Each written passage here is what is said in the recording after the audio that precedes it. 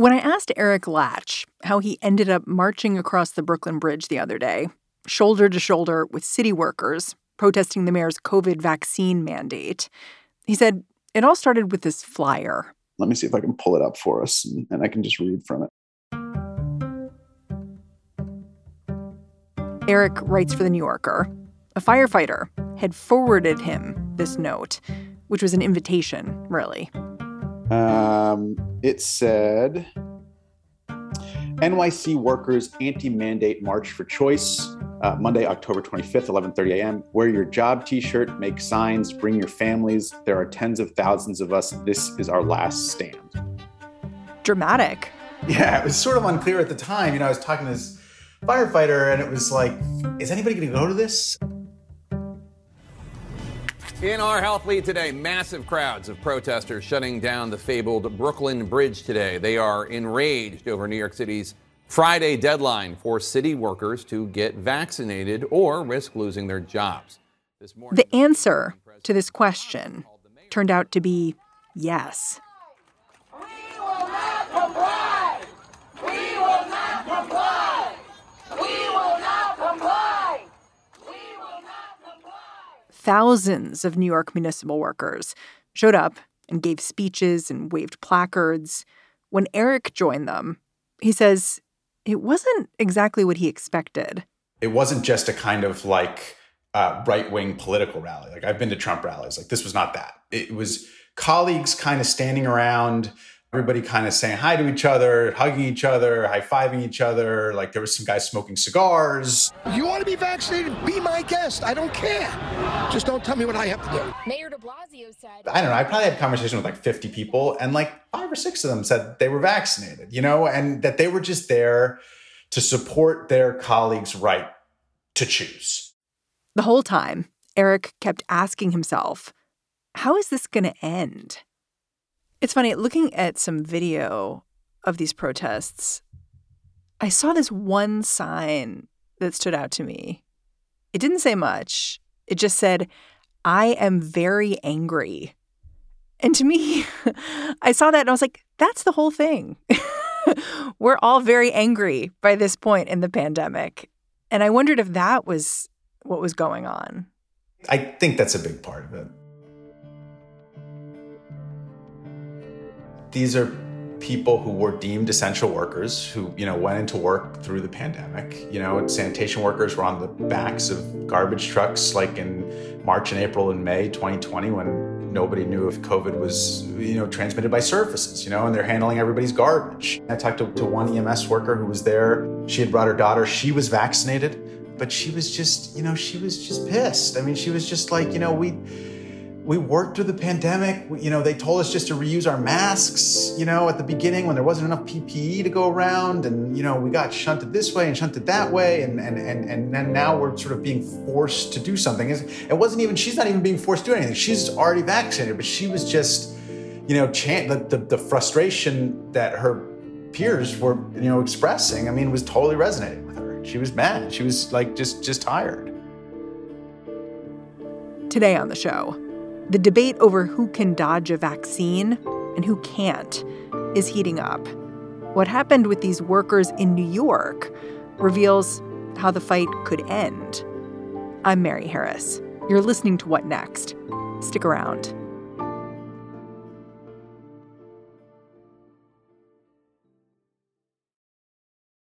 This episode is brought to you by Discover. When it comes to your finances, Discover wants you to know they are the credit card that is always there for you. With 24/7 U.S.-based live customer service, everyone has the option to talk to a real person anytime, day or night. Yep, that means no more waiting for, quote, normal business hours just to get a hold of someone. We are talking real service from real people whenever you need it. Get the customer service you deserve with Discover. Limitations apply. See terms at discover.com/creditcard.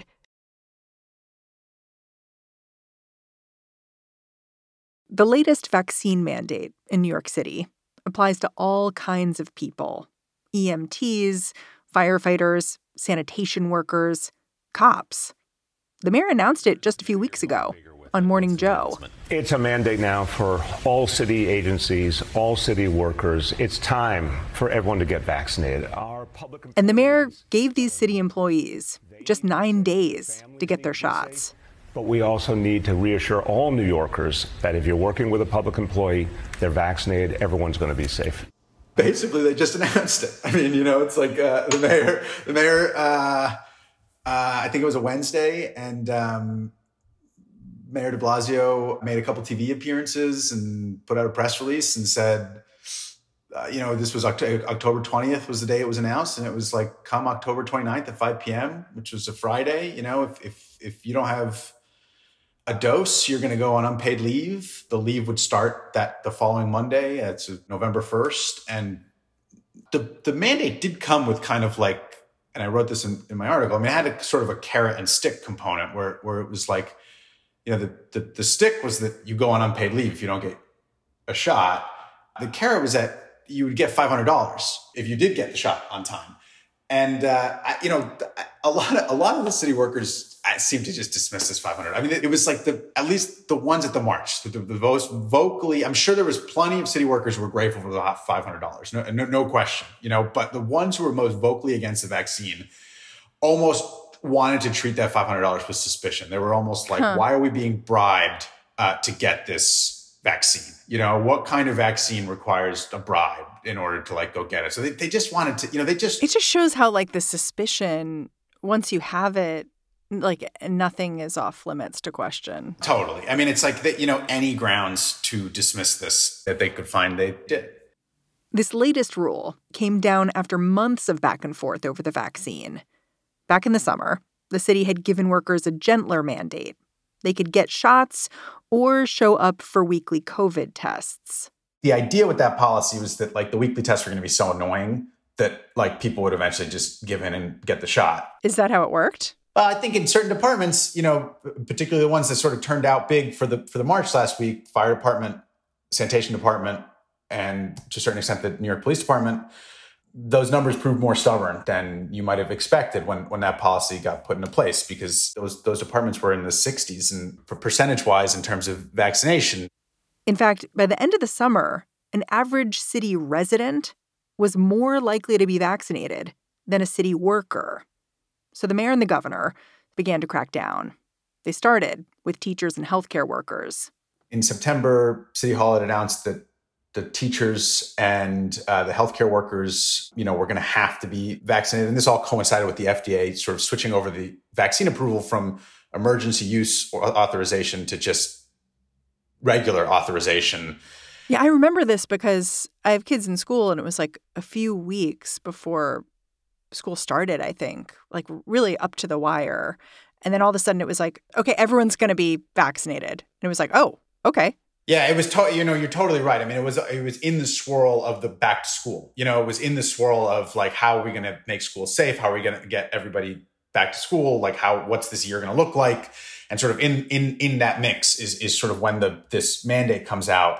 And the mandate gets rid of the weekly testing option. It just says, you have to be vaccinated. You have to be vaccinated. And there was an outcry from those workers, and there was lawsuits that were filed in response to that mandate. Those lawsuits just didn't work out in the courts in the workers' favor. And eventually, basically, what the city government did is they worked out a deal with the union representing those workers that said that there was a slight carve-out that was for medical and religious exemption. You could apply for those specific exemptions, and you wouldn't have to get the shot while those exemptions were being reviewed. So the bulk of people were buying time, and then in the end, a few of those workers would actually get an exemption. Yeah, I mean, but those departments ended up at over 95% vaccinated. That's where they are today. Like so much of human life, people respond to deadlines. At the last minute, they're getting vaccinated. When the mayor noticed his vaccine mandate for teachers and healthcare workers seemed to be working, he decided on expanding it as quickly as possible to everyone else. That's how Eric Lach ended up in a sea of firefighters and cops and sanitation workers on the Brooklyn Bridge. The Police Benevolent Association, which is the largest union that represents NYPD officers, has been a vocal presence in New York City politics for a long time. It's just like no surprise to see them fight with City Hall. They hate this mayor. It was more of a surprise, I think, to see the firefighters union and the sanitation workers and parks department workers and NYCHA, the public housing agency, has one of the worst vaccination rates in the city. I mean, their union is not like front and center in the news or whatever, but like this involved city workers that haven't been part of or played very vocal roles in some of the political fights of the last, few years in the city. And so to that extent, it was surprising to see sort of how sort of widespread this was, given that once the teachers and the health workers sort of had put their mandate in place, like this wasn't exactly a surprise that this was coming. I wonder how you think about the politics of this 9-day warning that the mayor gave. And I ask because I look at it now and I think giving such a short timeline, it certainly led people to really burn hot in terms of their emotions. But they also seemed to burn fast. We had a big protest. We had a lot of worry. And then it was here.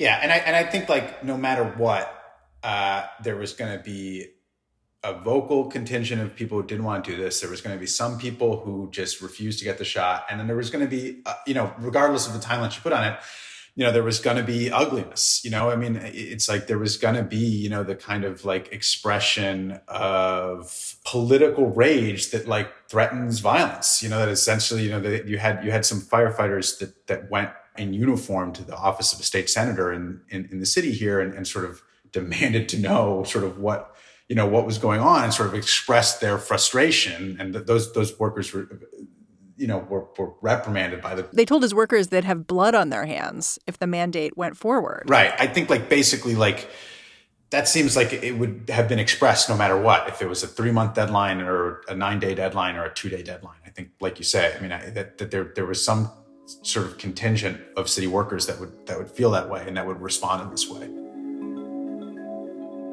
When we come back, what about the workers that are still resisting the shot?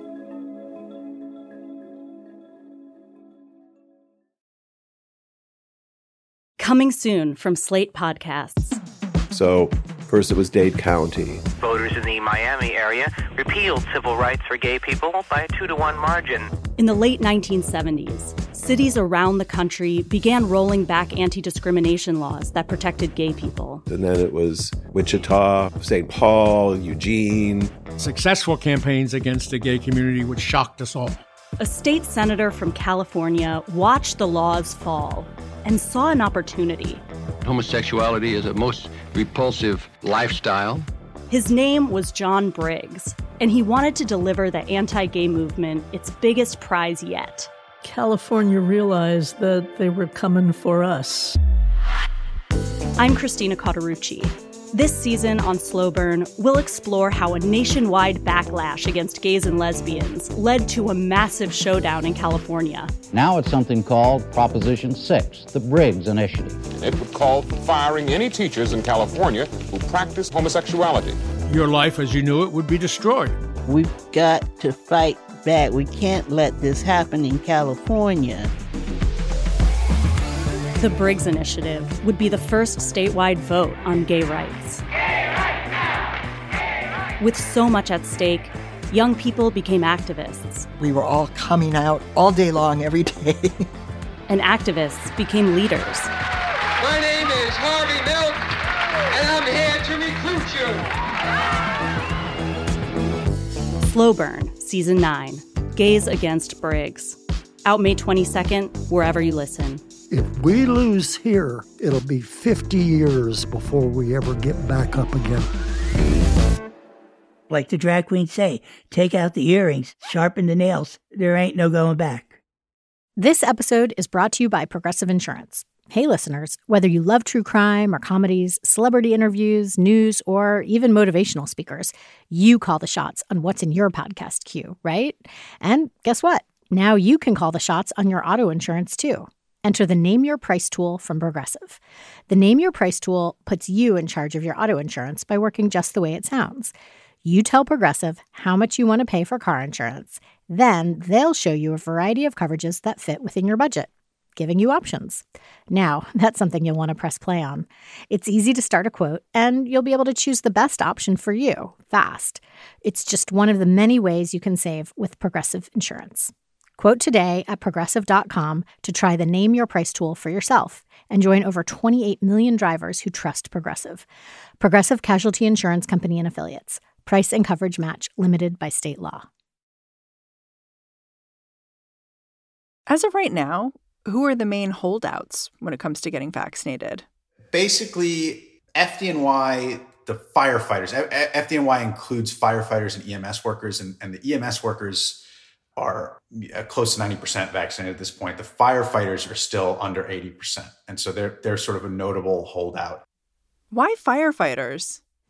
Yeah, it's a good question. I mean, I think that the firefighters have a really strong kind of like job identity. And you know, the other thing that we haven't really quite touched on yet is just that a lot of firefighters who I talk to and who have talked to other press outlets and online and stuff, you know, they say like a lot of us already had COVID. You know, we had COVID and we have antibodies, and therefore we shouldn't be forced to get the vaccine because we already have the antibodies. So they believe in a previously acquired immunity. Yeah, exactly. And so like that argument really seems to have taken hold in the fire department. And we should say, even though the evidence shows that immunity is not as strong as vaccine immunity. You know, and the public health recommendations to get vaccinated anyway, they sort of dismiss that. That's a real argument that's taken hold. And that's part of the reason it seems like the firefighter numbers are lower than other agencies. I think of firefighters as risk takers. Like they run into a burning building. So it's sort of funny to me. And risk assessors. Yeah. You know, I think that they're in it, like just talking to some, especially the older firefighters, you know, and this kind of, you know, still the legacy of 9/11 and the special class that first responders were put in after 9/11. Some of them will say, you know, like we were told that working down on the pile after 9/11 was safe. And then a lot of us got sick, and like there's been a multi-decade fight with Congress for proper funding for people who got sick, you know, or firefighters and EMS who worked on and after 9/11 downtown in New York City. And, you know, and so still like this kind of like institutional memory and kind of residual sort of feeling of like, this is a particular kind of job and we are a particular kind of city worker. And we've taken one for the team. Yeah. You know, and I think some of that is definitely, you know, it's like, it's just a mix of all of this stuff. There were other ways that New Yorkers were feeling this resistance from municipal employees who just weren't comfortable with the shot.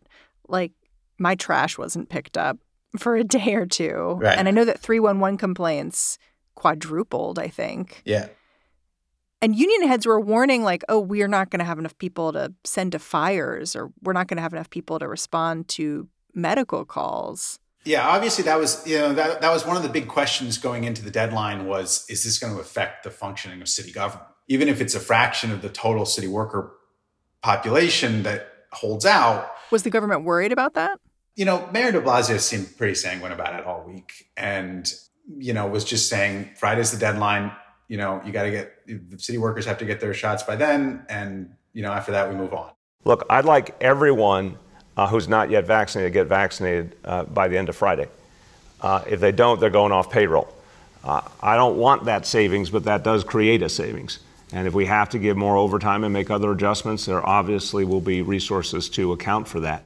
And, you know, there have been some sort of anecdotal reports of, you know, like, yeah, trash piling up on city sidewalks. And, you know, and then yesterday, Monday, there's many firefighters called in sick. But so far, there hasn't been signs that this is really going to really mess with the functioning of the city government in some visible or troubling way, sort of even in the short term here. Although it's sort of still playing out. So where do we stand now? I think the latest I saw was 9,000 workers were on leave, but then 12,000 workers have applied for a religious exemption. Is that right? Yeah. So like there's like about 20,000 unvaccinated city workers. And yeah, about half have applied for some kind of exemption, and those cases will be evaluated and then sort of resolved one way or the other. And yet to be seen if this is a kind of a holdout that is relatively temporary and a lot of those people come back, or if they just hold out indefinitely. I mean, some people, again, anecdotal, but there's a Facebook page for firefighters that I have been reading where they've been posting tributes to people who retire, people who already had their 20 years, in some cases much longer than that, 30 years, 40 years, and they just opted to retire instead of getting vaccinated. There were reports that the Police Benevolent Association held an event where people could donate to people who would rather take early retirement than get vaccinated. Yeah. I mean, it's sort of, we still don't know how many people there's definitely those people exist. We still don't know how many people those are. And over the next week or two, I think it's going to be a lot more clear if we're talking about a couple hundred versus a couple thousand. As of last Thursday, 91% of all city employees had been vaccinated. That means that after lagging behind the rest of the city for months, municipal workers are now more likely to be vaccinated than everyone else. So I asked Eric, does that mean the vaccine mandate is working? I mean, I think that's the outcome that City Hall was looking for. I mean, they just wanted everybody vaccinated. So So this is a success story. I mean, I think, obviously the people who are holding out don't feel that way. But overall, I mean, I think this is a city policy that was put into place in relatively short order, got the results that they were looking for. When you called back some of the sources who you'd met at that march, once the mandate was in effect, I'm wondering what they sounded like and what you thought the next few weeks would look like for them. I don't think anybody who I talked to, who then I kept in touch with, is holding out. I heard from a bunch of people that by the end of the week, even though at the beginning of the week they sounded on the fence, like by the end of the week said, no, I'm going ahead to get it. And on Friday morning at fire department headquarters, like people were sort of lined up waiting for their vaccine. This was hours before the deadline. And so I went down there and I was just kind of trying to catch people on their way out. And I talked to one firefighter who was like, I didn't think I would get it. I didn't want to get it. But, he said to me, I have a car, I have a mortgage, I have a family. Like, I can't afford to not get it. So I just did it. I mean, he was like, he was sad. I mean, he was sad. And he said to me, he was like, you want to stand with your fellows, with your colleagues. But like at the end, sometimes he said, unfortunately, you have to look out for yourself. Eric Lach, thank you so much for joining me. Thanks for having me. Eric Lach is a staff writer for The New Yorker. And that is our show. What Next is produced by Carmel Delshad, Elena Schwartz, Danielle Hewitt, Mary Wilson, and Davis Land. We are led by Allison Benedict and Alicia Montgomery. And I'm Mary Harris. Go track me down on Twitter. I'm at Mary's Desk. Tell me what you thought about the show. All right. Thanks for listening. Talk to you tomorrow.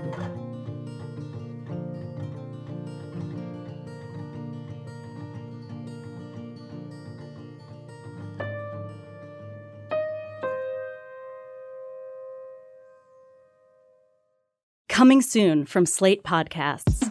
So first it was Dade County. Voters in the Miami area repealed civil rights for gay people by a 2-to-1 margin. In the late 1970s, cities around the country began rolling back anti-discrimination laws that protected gay people. And then it was Wichita, St. Paul, Eugene. Successful campaigns against the gay community, which shocked us all. A state senator from California watched the laws fall and saw an opportunity. Homosexuality is a most repulsive lifestyle. His name was John Briggs, and he wanted to deliver the anti-gay movement its biggest prize yet. California realized that they were coming for us. I'm Christina Cauterucci. This season on Slow Burn, we'll explore how a nationwide backlash against gays and lesbians led to a massive showdown in California. Now it's something called Proposition 6, the Briggs Initiative. It would call for firing any teachers in California who practice homosexuality. Your life as you knew it would be destroyed. We've got to fight back. We can't let this happen in California. The Briggs Initiative would be the first statewide vote on gay rights. Gay rights now! Gay rights! With so much at stake, young people became activists. We were all coming out all day long, every day. And activists became leaders. My name is Harvey Milk, and I'm here to recruit you. Slow Burn, Season 9, Gays Against Briggs. Out May 22nd, wherever you listen. If we lose here, it'll be 50 years before we ever get back up again. Like the drag queens say, take out the earrings, sharpen the nails. There ain't no going back.